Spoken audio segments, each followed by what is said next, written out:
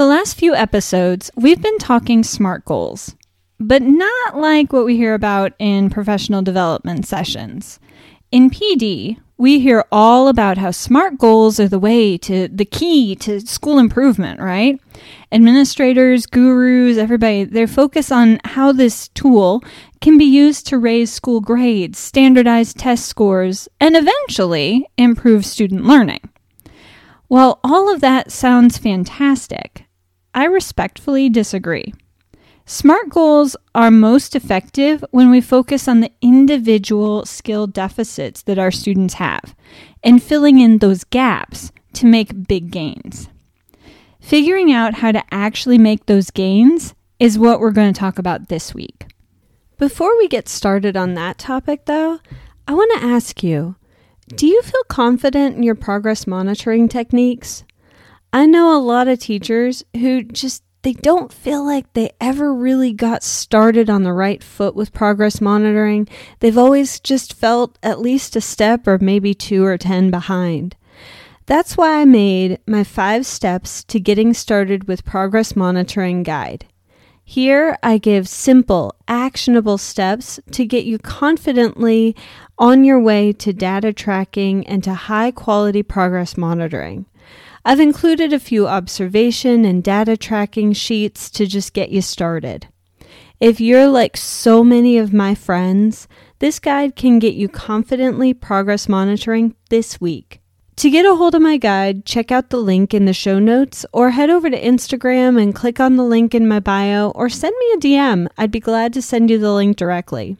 Either way, grab that guide so that whenever you need that progress monitoring data, it's ready for you.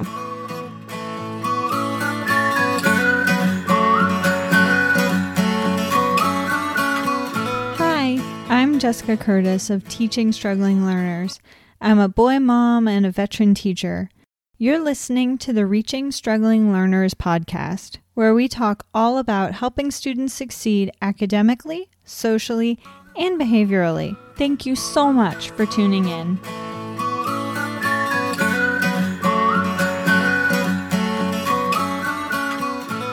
SMART goals are not the magic ticket that are going to solve all the problems we have in education. Yeah, I said what I said. I've sat through the PD sessions that say this or that one thing is going to fix education or solve all our problems. And by now, I think we can all agree that it's never going to be one thing that solves all the issues that we now face in education. The solution to the issues we face is going to be many small steps in the right direction. But I think there are certain steps that are going to give us a bigger boost than others. If you've listened to my podcast for any length of time, you know that I firmly believe that teachers are amazing and can teach just about any student if they're given the resources they need. I am also a firm believer that teachers who know how to collect and use data can make powerful changes in the lives of their students, their classroom, their schools, education overall. What teachers understand, but has been misunderstood by politicians, gurus, all those people, is that the focus cannot ever be on school improvement. The focus must be on student success and improvement. No, those two phrases are not the same thing. School improvement focuses on increases in performance on a select few tests, while student improvement focuses on specific skills that students need. Guys, that's a big difference between those two. They are not the same thing. This is where we as teachers can use SMART goals to make huge gains for our students and make a lasting impact on their lives. When we create and track a SMART goal that targets a specific skill deficit, which is the root cause of those, the other skill struggles that they're having, we can bolster our students' ability to succeed. Like we talked about in previous episode, just making a goal is not enough. We have to track how the student is doing to make sure that the goal creation wasn't a wasted effort. Here's the secret, a little secret that the gurus don't tell you in the PD sessions. The more specific you make your goal, with a shortened time frame, the easier it is to track and the more impactful your results will be. For example, creating a goal that a student will increase their reading comprehension skills from 60 to 80% accuracy by the end of the semester. Oh man, yeah, that sounds great. But is that goal actually targeting the underlying skill deficit? It is actually very rare for a student to struggle with quote-unquote comprehension of a text that they can read and decode fluently. If that's the case for your student, check listening comprehension because that may be impacting their comprehension. Hey, just a little note. A better goal for that student could be, depending on the skill deficit that the student has, the student will be able to read 80 of the first 100 sight words by the end of the 9-week period. Another example could be the student will be able to decode CVC and silent E words with 80% accuracy by the end of the 9 weeks. By shortening the time frame and giving a very specific skill we're working on, we make data tracking so much easier, and improvements are useful, they're impactful, they do something.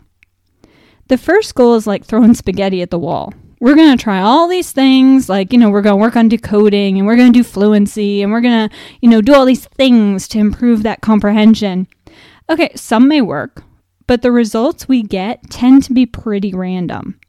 The example goals give us a very specific thing to track, and we will know very quickly if what we're working on, what we're trying, our intervention is working or not. Now about that data collection. No, I love my data. Okay, maybe too much, but oh well, somebody has to love the data. I got to make up for everybody else who hates it, right? Once you have your specific SMART goal, the data really collects itself. You just have to decide how you're going to record it. For example, if your goal is to be able to read a specific set of sight words, then you'll be working on those sight words anyway. Probably already doing a quick check weekly to see if the student remembers the words from the week, right? Write the data down. That's it. You could just do a check of the words the student is able to read once a week. That data will tell you if the student is retaining the words that you've worked on. Having a few word lists of CVC, silent E words, and once a week, have that student read those lists to you to tell if the student is retaining the learning. And that's your data point right there that you just write down. That's it.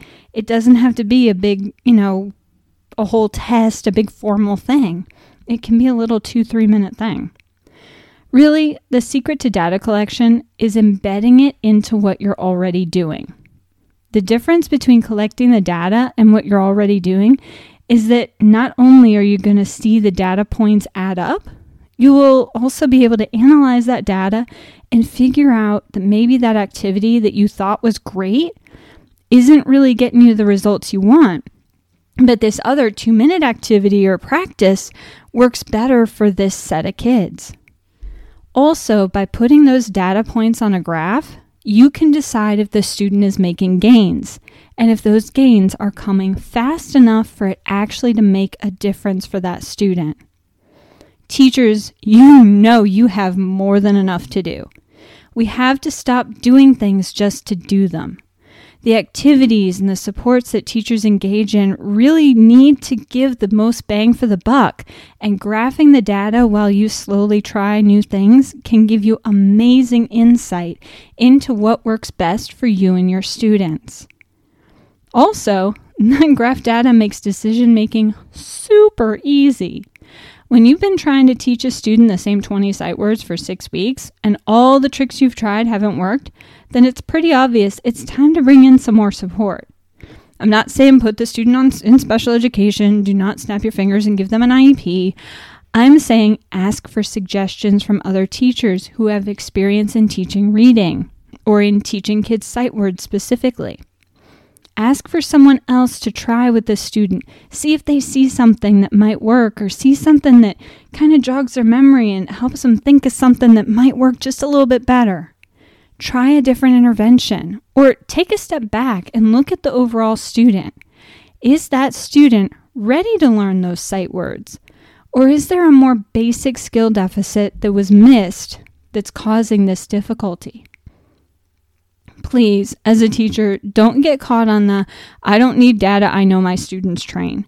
That thought process is a disservice to amazing educators and their students. When we look at data, we are not saying a teacher doesn't know her students. Everyone knows, or they should know, that teachers know their babies, their students. I'm sorry, they're your babies, I don't care. Okay, so maybe the anti-teacher people don't have a clue, but honestly, everyone should stop listening to them anyway, because, duh. Teachers know their students. Being asked to collect data isn't a reflection on the teacher's lack of knowledge of their students. Collecting data is pointing a microscope at a specific skill and figuring out what small details are impacting that skill for better or worse.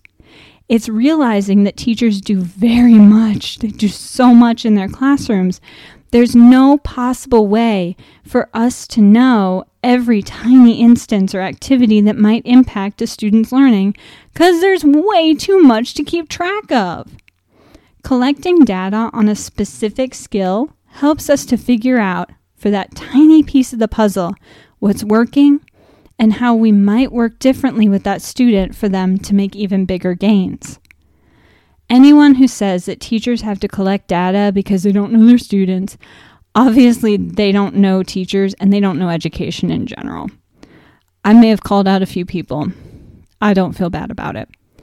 Collecting data is one tool in a very large toolbox that we teachers use to hone our craft to meeting the needs of our students. And if your schools are anything like mine, man, there are a lot of babies who need our help right now. Collecting data right now, that's how we can make gains and start advocating more forcefully for our students and ourselves. Next week, we're going to talk about what do we do when we have a whole caseload of students we need to collect data for? How in the world do we manage it? It's an important topic that the gurus kind of fluff over, so let's figure it out together. Until next time, may your coffee be strong, your students calm, and your data easy to find.